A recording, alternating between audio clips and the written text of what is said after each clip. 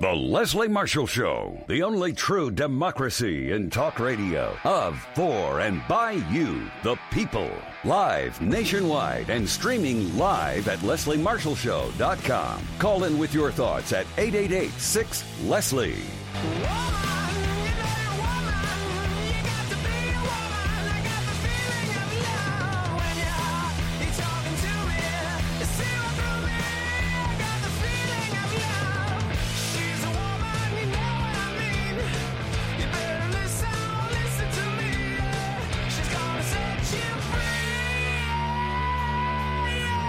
Here to set you free on this Tuesday. Good afternoon. I'm Leslie Marshall. Welcome or welcome back. Only true democracy and talk. If you're listening to us live or if you're listening to the program when we rebroadcast it later, tape delayed. Good to have you with us, and very good to have with us Tom Conway. He is the president of the United Steelworkers, the USW, elected by the International Executive Board to succeed retiring one of your favorite guests. Now, Tom will be International President Leo W. Gerard as leader of the United Steelworkers, the USW. Keep in mind, they are the largest industrial union, not just in this nation, but on this continent in North America, and that was effective July 15th, 2019. But previously, he served as international vice president, a position he held since March of 2005. He was reelected to that position 4 separate times. And during his 14-year tenure as international vice president, Mr. Conway became the union's most experienced contract negotiator in steel, aluminum, oil, and other major industries. Industries you're hearing a lot about in this political climate. And USW members, they work often directing bargaining during the crises that surround these industries. More than a pleasure to have him with us. He's been on the show many times over the past decade. Last time he was on the show was in 2018. We've got to change that. President Conway, good to have you with us. Good afternoon and welcome back, sir. Oh, thank you, Leslie. It's good to be back. And it's good to have you with us. You know, it's interesting that in 2019 that you and I would have to have a conversation about protecting the right to organize in a nation that leads the world, not just this hemisphere, in freedoms. And one would think that, organizing is one of those freedoms. So I want to talk about protecting the right to organize, and I specifically want to talk about that right via the PRO Act, PRO, the Protect the Right to Organize Act. Tell us how this came about and why it's necessary today. You know, when you think about what's going on in the country today and with America's politics, there's all of this nonsense in some ways, talk about make America great again. And it's never really defined. What do you mean when you say make America great again? But if you look back to the period of prosperity in our country, when people generally think about when it was great because union density and acceptance of unions was in the mid 70%.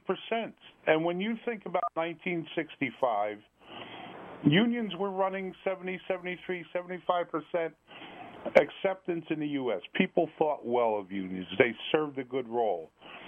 And incidentally, CEO pay was 20 times what the average worker makes.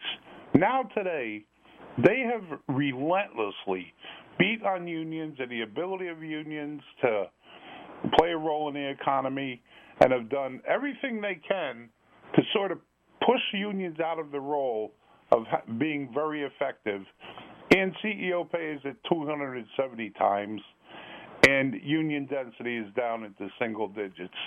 And if people can't make a connection between what's happened to America's middle class and the erosion of their purchasing power and the situation where we find ourselves where young people now generally accept they're not going to do as well as their parents, so much of that had to do with having an honest free trade labor movement that could push back against capital and could push back against corporate powers who were sort of taking over our government in so many ways.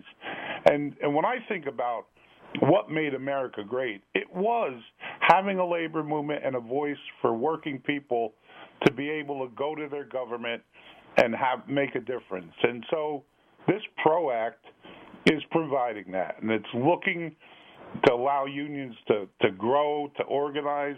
And there is a climate in the country right now where the people think well about unions. It's on the upswing. It's nearing 65% again, and people are sort of tired of the deal that they've had for a long time. So, we're optimistic that people are going to join, and I think the PRO Act, it's working its way through the House right now. We think it's going to, come to a vote soon and clear the House. Now it gets over onto the Senate side where everything dies in our government is in the Senate. But we're going to fight for it, and we're going to push for it and try and get unions in a place where all the power doesn't lie in the hands of the bosses and the workers have an ability to push back. The Protecting the Right to Organize, the PRO Act, you talked about it making its way through the House. It's in its final markup by the House Committee on Education and Labor this past month. I agree with you, especially with a Democratic-controlled House. It is likely to pass. Democrats tend to be pro-union. But you know what? Republicans claim to be, and the Senate, to your point, President Conway, is called the graveyard right now for legislation that is passed through the House and lands on the Senate Majority Leader's desk to put forth a vote in the Senate, just a graveyard there. Why do you think, when you look at this legislation, which is clearly to me not partisan, but which is clearly to me pro-worker and a pathway to power for workers, why wouldn't Republicans and why wouldn't those in the Senate specifically want to take this up? Because this sounds like a winner politically for both Democrats and Republicans, who many of which are up for re-election in the next general election as well. Look, I think it's as simple as follow the money. And so you're sitting over there in the Senate, and we have a good handful of Democratic friendlies in the Senate who will move this as best they can. But the money that flows into campaigns stifles this, and it stops people from doing things. And when corporations are able to flow in that kind of money, people aren't going to bring bills forward. So you're right. This is really not a partisan bill. This is a bill about giving workers a choice to make a decision and to collectively bargain with their employers, which is a system that works. Collective bargaining works. But they're going to listen to the business interests and the chambers of commerce and all the people who are going to talk about, well, we can't even give people a minimum wage past $7.25. How do families live on that? Even a $15 minimum wage. How do you live on $15 in today's economy? And how do you have a government who refuses to allow people to at least have a chance to join together and have a discussion with their employer? So in the end, I think it's all about where they get their money from. And the truth is, workers are never going to outspend that money. They get outspent $20 for every $1 they can raise in a union hall or in a campaign contribution, and it's just about the influence of money in our system. And I think we can overcome it in a good grassroots one-on-one argument and make these people sort of come to heel on what they're doing or put them out of office.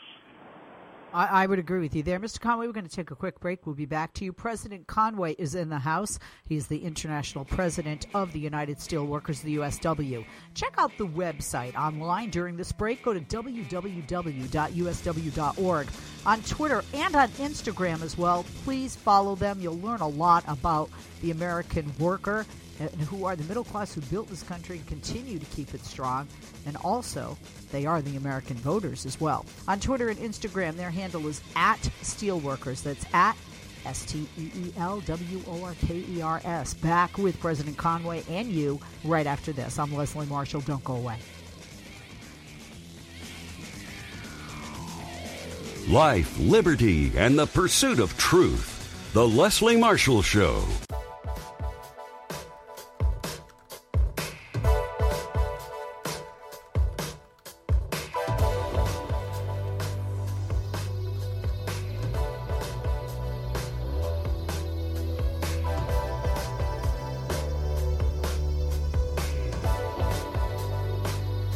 We are back. Good to have with us back President now, Tom Conway, President of the United Steelworkers, the USW. We are talking about the Protecting the Right to Organize via the PRO Act, Protect the Right to Organize Act. Like I mentioned before the break, it's in its final markup and has been in the House Committee on Education and Labor this past month.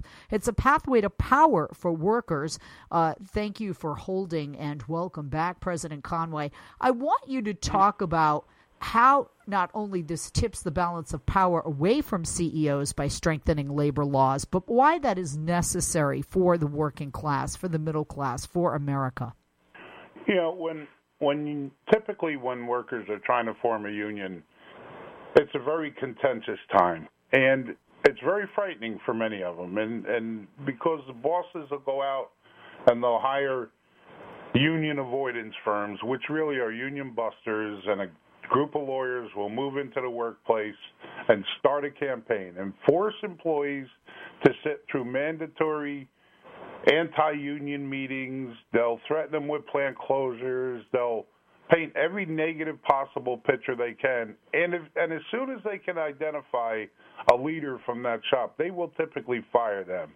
And someday they'll have to maybe pay them back or reemploy them or pay them off, and it could take years later. And even then, all they have to do is pay them the earnings that they lost. And if that person went out and had to find another job, the company gets the benefit of that and offsets it against that. And so nothing will kill an organizing drive quicker than firing the people who are trying to lead it. And they all know that, and they'll all easily pay the money to get rid of that person. So the PRO Act fixes that. And if the union wins, the company will then drag its feet through appeals and processes and challenges and tricks by their lawyers and drag it out while at the same time continually trying to erode at the support of those workers. And this identifies that if you can't get to a contract quickly, that you can go to a third party for a contract. And it generally goes after those kinds of abuses that employers have been able to use to thwart a union drive and frustrate a group of workers who simply, these companies would never do business without a contract between their vendors, their suppliers. Even the executives have contracts with their boards of directors.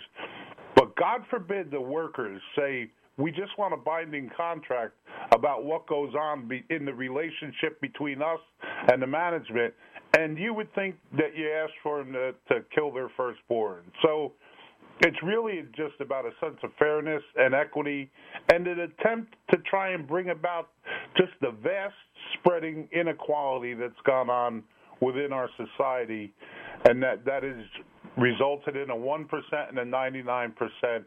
And this is an opportunity for the 99% to be able to sit down and have a balanced discussion about what goes on inside these corporations.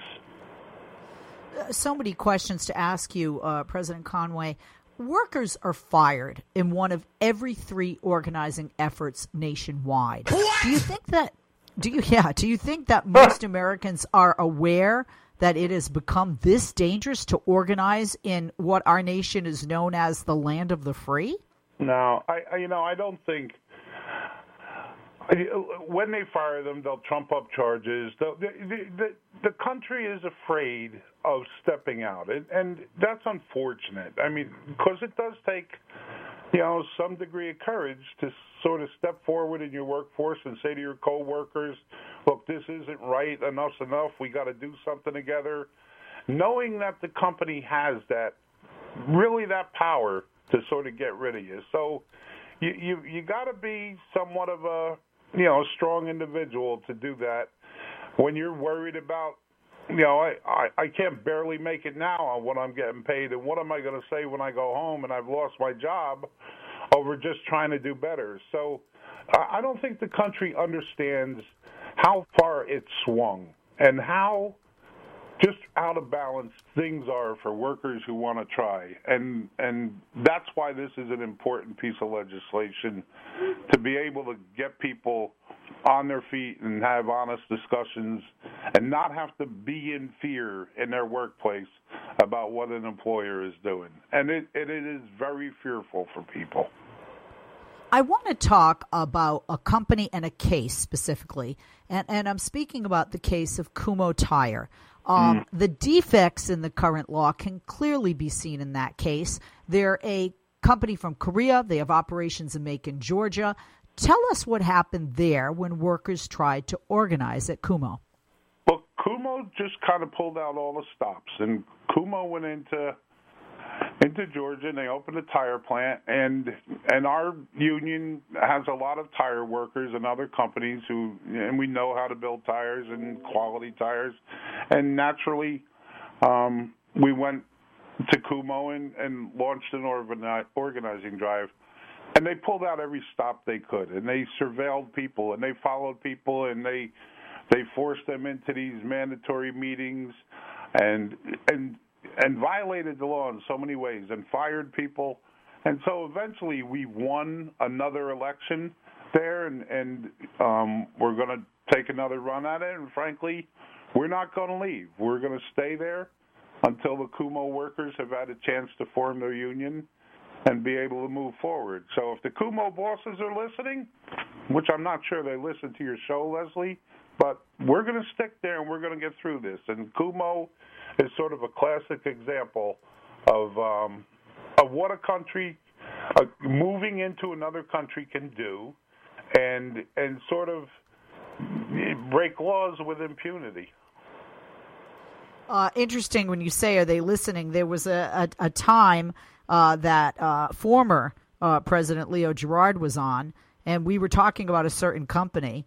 And the president of that company sent us a letter, an email begging to come on, trying to defend their actions. Yeah, so they're listening. Mr. They got someone who's listening.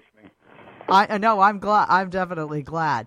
So just to reiterate, the workers trying to join a union, you guys, the USW, subjected to anti-union videos, put on a repeat in the break rooms. This is like brainwashing, like the Manchurian Candidate. Right. Threats of plant closure, and that's something these companies do because they love to use fear as a motivator, and sadly, it can be effective. Correct?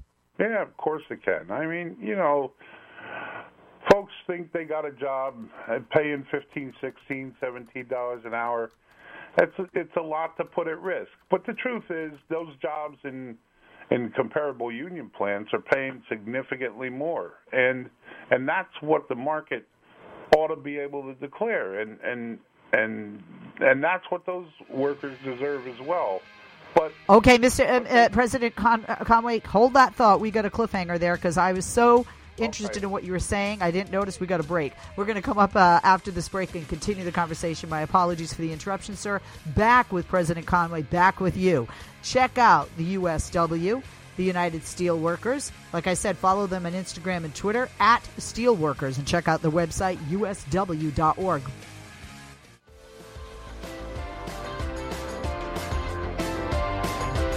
We're back with Tom Conway. He's president of the United Steelworkers, the USW, talking about the PRO Act protects the right to organize. And it's sad that we need to, in 2019, protect the right to organize, but we do. President Conway, thank you for holding. Welcome back. My apologies for interrupting. Please continue. We were talking about Kumho Tire, the Korean company that has operations in Macon, Georgia, and what they were doing using fear when workers there tried to organize. Yeah, and look, they if not for their tactics and the way that they ran their campaign and the way that they invoked fear in those workers and threatened them and coerced them and fired people, we easily would have won an election and had a union down in the Kumho plant. And even with all of that they did, it was a close margin. And so we've gone to the National Labor Relations Board, and even under this board, the violations were so flagrant that we've gotten a new election ordered, and we're going to go back and do it again. And I think, unfortunately, sometimes it just takes that over and over and over, and you build momentum.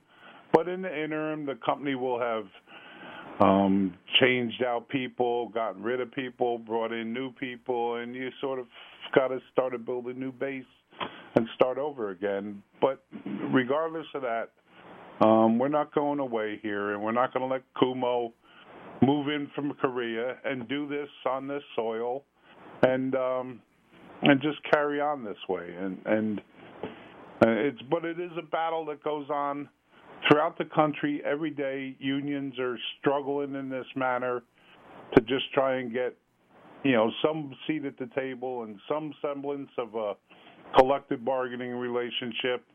And employers have had this upper hand for far too long. And you can see the results of it in our economy, in that working class families continue to have stagnant wages for decades now, while the elites just continue to roll up everything. And you see it in our tax policy, and you see it in the workplace, and in the way the rewards flow to the top. And it's not what our country was based on, and it's not. The balance is just completely out of skew. And I think the labor movement is the one institution that can fight back, and this PRO Act will help labor get on its feet.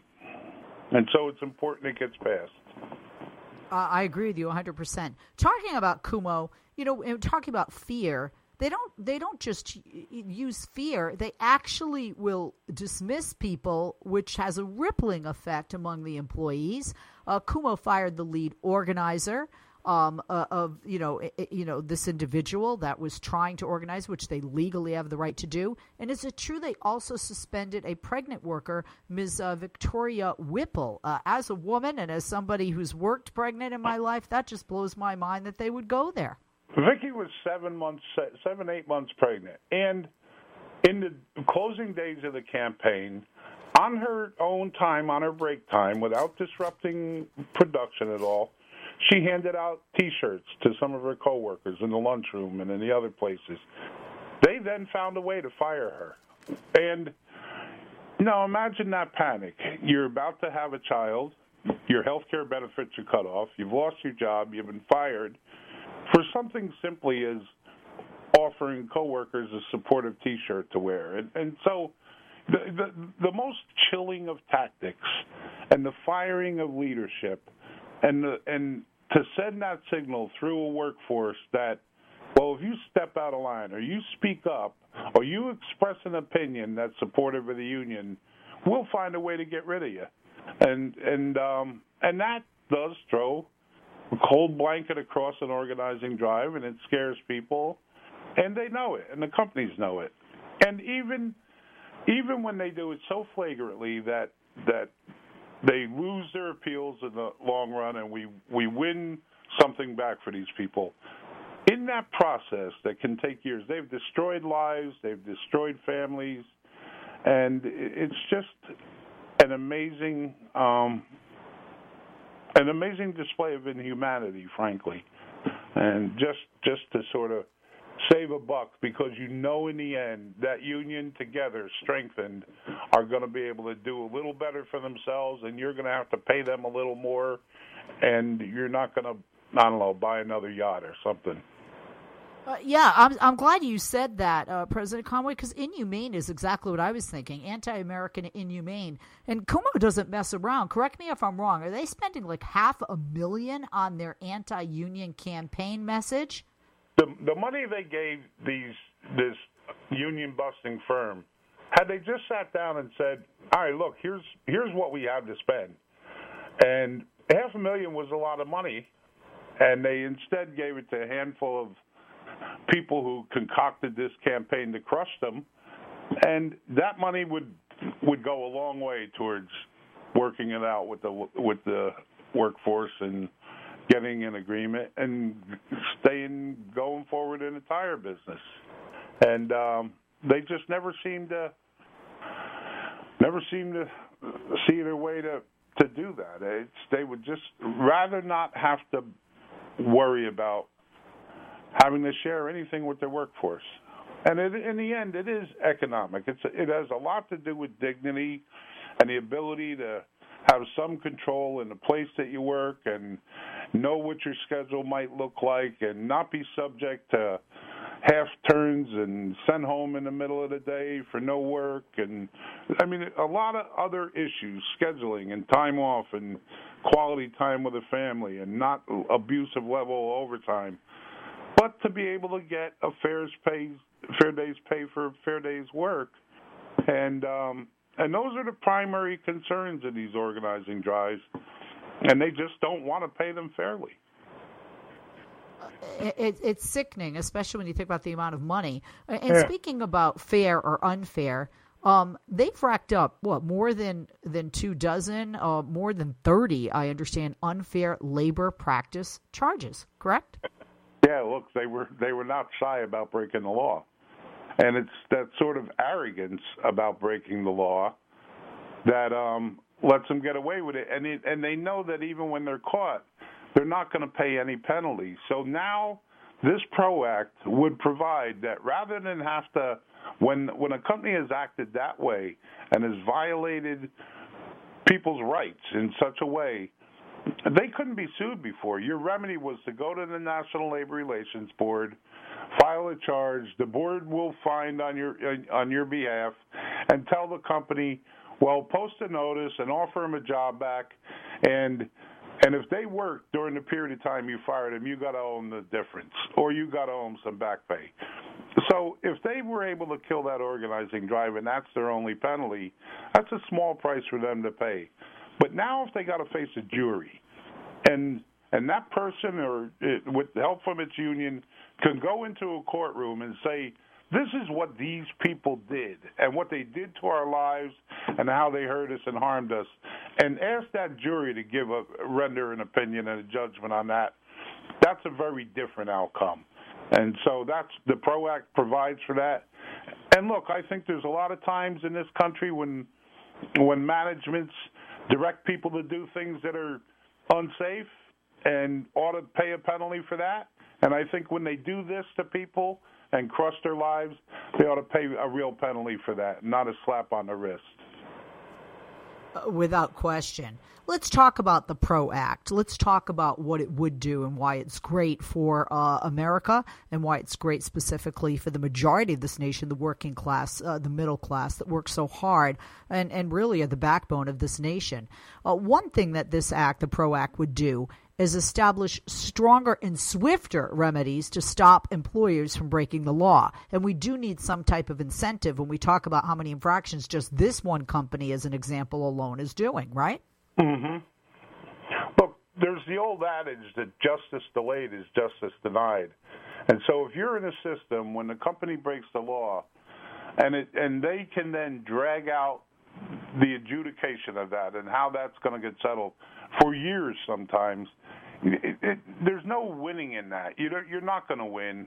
Maybe eventually you're going to get something small out of it. So having a quick justice that decides on what happens here is important. And the PRO Act recognizes that and deals with that system. And that, you've got to quickly process these things. And you've got to do them in such a way that it doesn't kill the organizing drive, and you can deal with abuses and violations, as immediately as you can. And that's one of the things. The companies, you hire a lawyer to drag it out and drag you through a bunch of appeals and a bunch of processes and a bunch of delays and appeals to different court and it's sort of, and they'll pay lawyers all day long, rather than deal with their workforce. And look, we have a lot of lawyers who work for us, good lawyers who do good work and amazing work on behalf of workers here, and it's with that reliance on them that we win these cases from time to time. But there's a dark side to the law practice, and they go to work for these people and share in that kind of reward. And someone makes their living that way, shame on them. Without question. Another thing that this great piece of legislation would do is make companies recognize contractors as part of the collective bargaining process, because that's what they do, right? They whittle down union membership by subcontracting. And I think it's awesome this is included in this piece of legislation, because we've talked about those contractors and how they change the employment status of workers to make it impossible for them to unionize. Right. We're just organized recently a group of contractors who support Google, and they work for Google. And the truth is, they do the same work that Google employees do, sort of side by side. But it is a way that companies say, well, that's not my employee, it's someone else's problem. But that employee, in fact, is directed by that company, is doing the work at the behest of that company, is oftentimes paid less than the primary company, and we see that model throughout the nation. And now they've come up with a name for it. They call it a gig economy. But the only one getting gigged here are the workers. And so the PRO Act recognizes that phenomenon is going on, that employers don't want to take responsibility for those people doing work on their behalf within their company at their direction, and it will allow us to be able to disassemble some of that stuff, because it's widespread in America. We're going to take a quick break. When we come back, we'll talk more about this with President Conway here on the only true Democracy in Talk. I'm Leslie Marshall. Back with him, back with you. In the meantime, go to usw.org, their website, and follow, like I said, on both Twitter and Instagram. Do that now during the break at Steelworkers, STEELWORKERS. The website, usw.org. We'll be back with President Conway and you after this. Don't go away. Leslie Marshall, the simple truth in a complicated world. In America. We are back with the United Steelworkers President, Mr. Tom Conway. President Conway, thank you for holding and welcome back. We were talking and continue to talk about protecting the right to organize via the PRO Act. And we were talking about some of the things the PRO Act would do. One of the things that always has been mind-blowing to me, because you talked about attorneys before the break, is how long a contract can take, how long these corporations drag out contracts, especially the first contract, which this legislation would hope to curb, forcing employers to reach a first contract in a timely manner with a newly organized group of workers. That delay, that dragging out, is another way, in a sense, to try to exhaust the efforts of those that are seeking to unionize, correct? And can you speak to that? Yeah, look, under the current law, they can drag it out longer than a year. And that's a simple thing for them to do, not offer dates, not be available, tie it up with a lot of silly information that's irrelevant. And then after that year, attempt to challenge the union's majority and whether or not they have had the ability to erode the union's position during that period of time. And so there comes a point in time where when the employer is dragging his feet and won't meet on simple issues and won't come to terms with them, and isn't bargaining in good faith with the unit, that we ought to be able to go to someone, a third party, and say, okay, here's our story, and here's theirs, and here's what's going on, and we'd like for you to install the first labor agreement. That's as simple as this is. And I think that's a fair approach. And look, the business ought to want to get on with its business. The workers don't want to be embroiled in this for years and years and years. They just want to be able to get a deal that they can bank on and know that it's going to be there for them, at least through a contract period or a period of time. So it's not an unreasonable request. And in labor contracts, the principle of arbitration has been there since the War Labor Board in World War II. And having a third party help parties get through issues when they need that help is not at all uncommon or unheard of, and it's often a desired solution. So I think having that feature in there is important. And I agree 100%. And go ahead, President Conway. Go ahead. Look, they just want to, if you think about this, union workers on average in this country, they make about 13.5% more than non-union workers. And so that 13%, that company doesn't want to give that up. They don't want to share it with their workers. They don't want to treat them fairly in that. And in some ways, you've got to make them to do it. And so one way to make them to do it is have the collective strength of the workforce to do it. But when they have been able to just chip away at that and rob that strength, then something like this PRO Act needs to be put in place. And it's almost not so much for the workers of today who are trying to organize.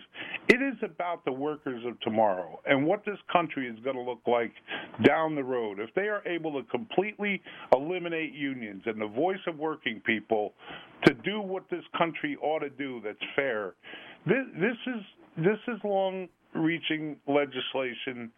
And politicians in Washington need to understand that if you're going to put balance back in America in the earnings power of the workforce and the ability for the workforce to live decent lives in this country and make America that shining star that it was so long ago, you've got to do something to empower those workers. And this PRO Act goes a long way in that process. Hallelujah.